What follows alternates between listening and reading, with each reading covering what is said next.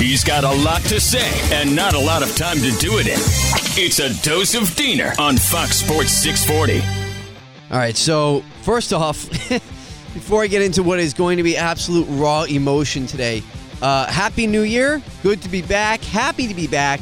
I've been screaming in my head for the past couple of weeks, so I'm glad to be back here screaming with you. Not at you, screaming with you. And what I'm going to be yelling about today is obvious, the demise of the Miami Dolphins and how fickle, how incredibly ungrateful and just zero perspective of this fan base. I've never seen anything like it before in my life.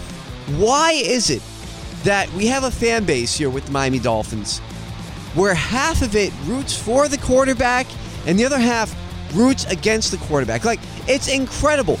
Like, as soon as Miami started losing on Sunday against the Titans, and as soon as you saw that Tua could not play in that weather, right away it starts. Oh, this is why you shouldn't have drafted Tua. Oh, you got to go for Deshaun Watson now. Oh, he's not the guy. He's a bad quarterback.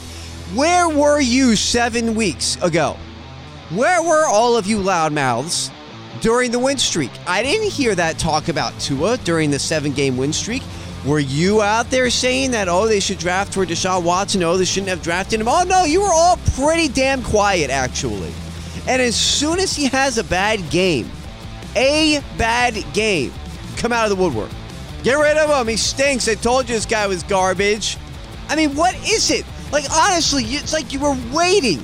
You were waiting for him to have a bad game just so you can come out and say, aha, I told you so.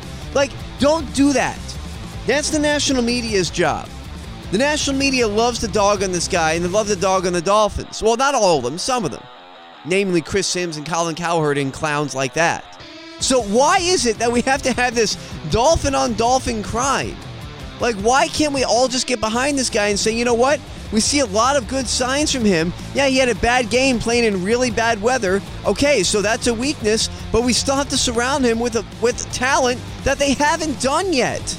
Like, why am I feel like I'm taking crazy pills. Like, I'm the only one who has common sense and perspective with this. Look, I understand he may not be the best quarterback in the league, but that doesn't mean that he's a bad quarterback, because he's not. This is a guy that can win you games. Clearly, he's done it before.